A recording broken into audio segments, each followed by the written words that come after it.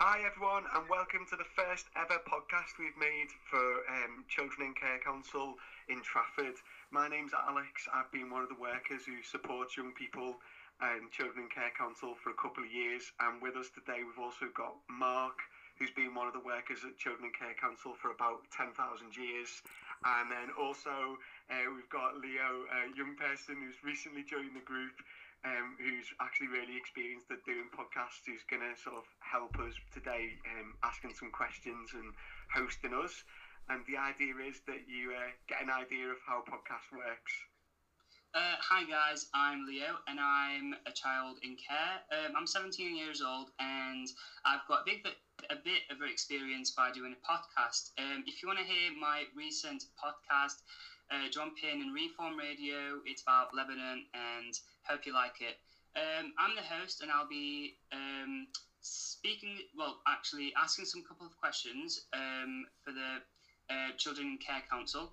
We're just trying to give a bit of an example how to do podcast, how to contribute and communicate with other people whilst using a podcast.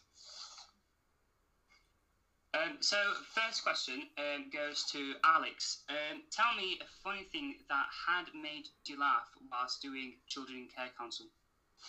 Oh, it's been one of the loveliest things about my jobs, actually, is being involved with the Children Care Council, and the young people never fail to make me laugh. I feel like sort of 20% of our meetings are people just laughing and having banter, and I really enjoy that.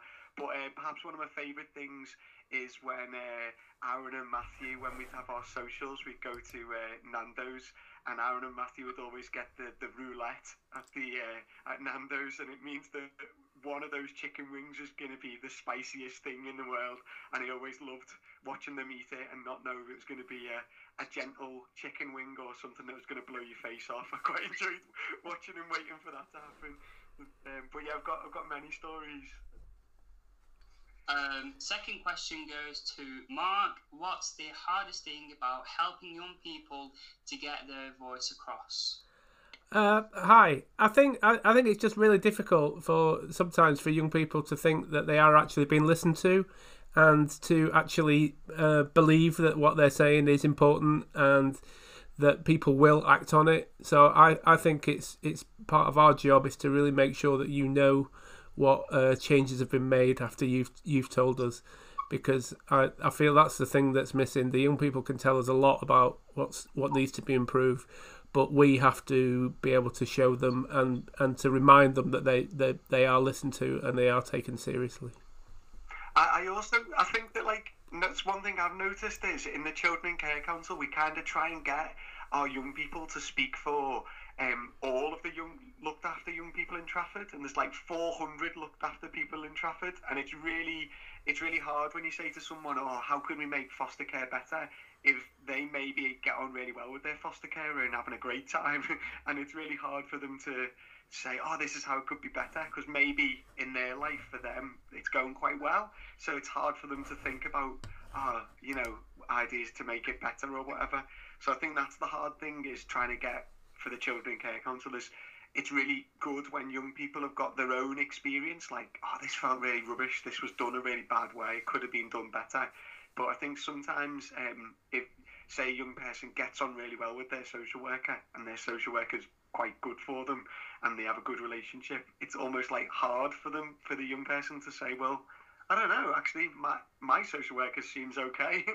That can be quite tricky, I think. Yeah, I get what you mean. So third question goes to you, Alex, as well. Has Children in Care ever made social services do things differently? Yeah, I think we've done lots of like softly stuff. Like, I think we've done quite a lot of stuff about like language. I know that a big thing is that now I go to meetings and managers regularly say family time instead of contact when they're talking about young people hanging out with their family, which I think is a nice change. But also, I know that Mark, before my time, but Mark was involved in there used to be like a rule that it was really difficult for looked after young people to like have an overnight stay at their friend's house. It was all like really difficult, really complicated, loads of hoops to jump through.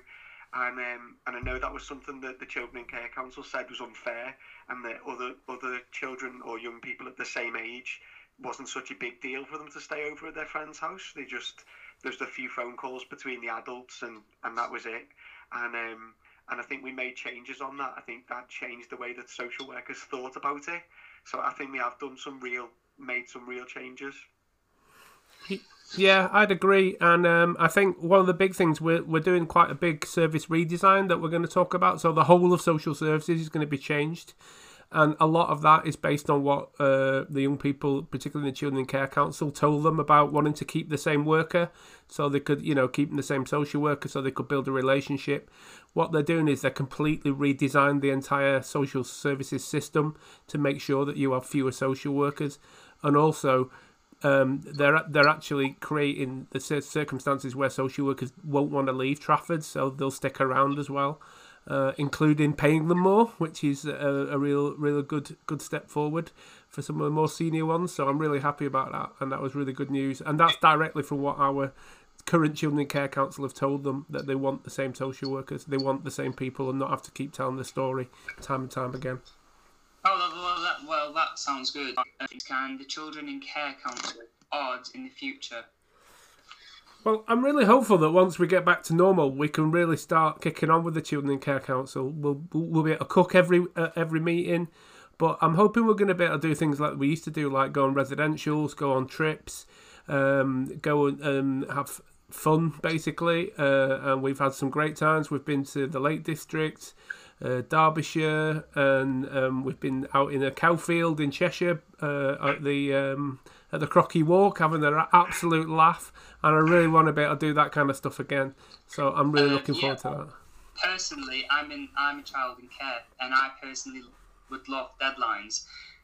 All of the children in care, would say, "Wow, I can't wait for this." Oh, the trips and everything, but I think most of the children in care would love to see what date. Most of the shops are going to open on the 12th of April, but are we allowed to mix as a group outside?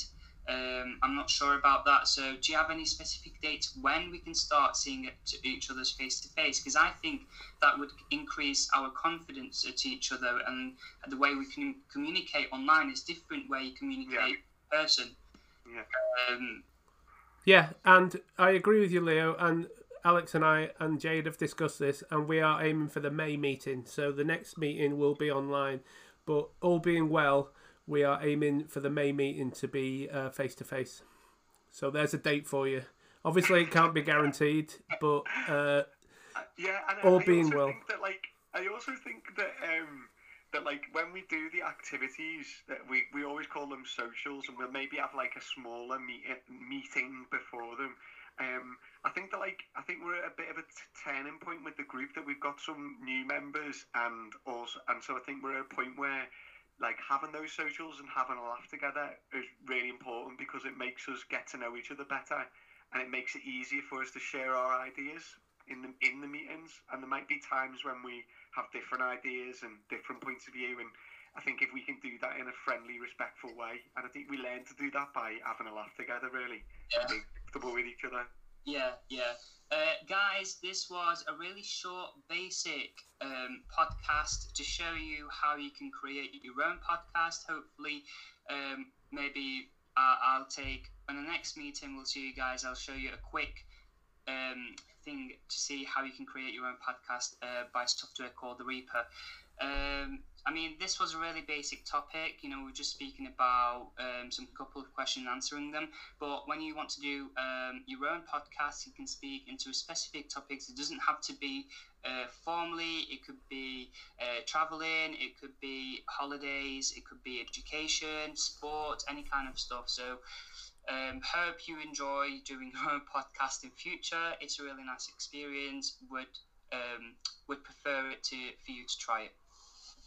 Thank you, Leo. That was brilliant. Thanks, Leo. Thanks. Brilliant.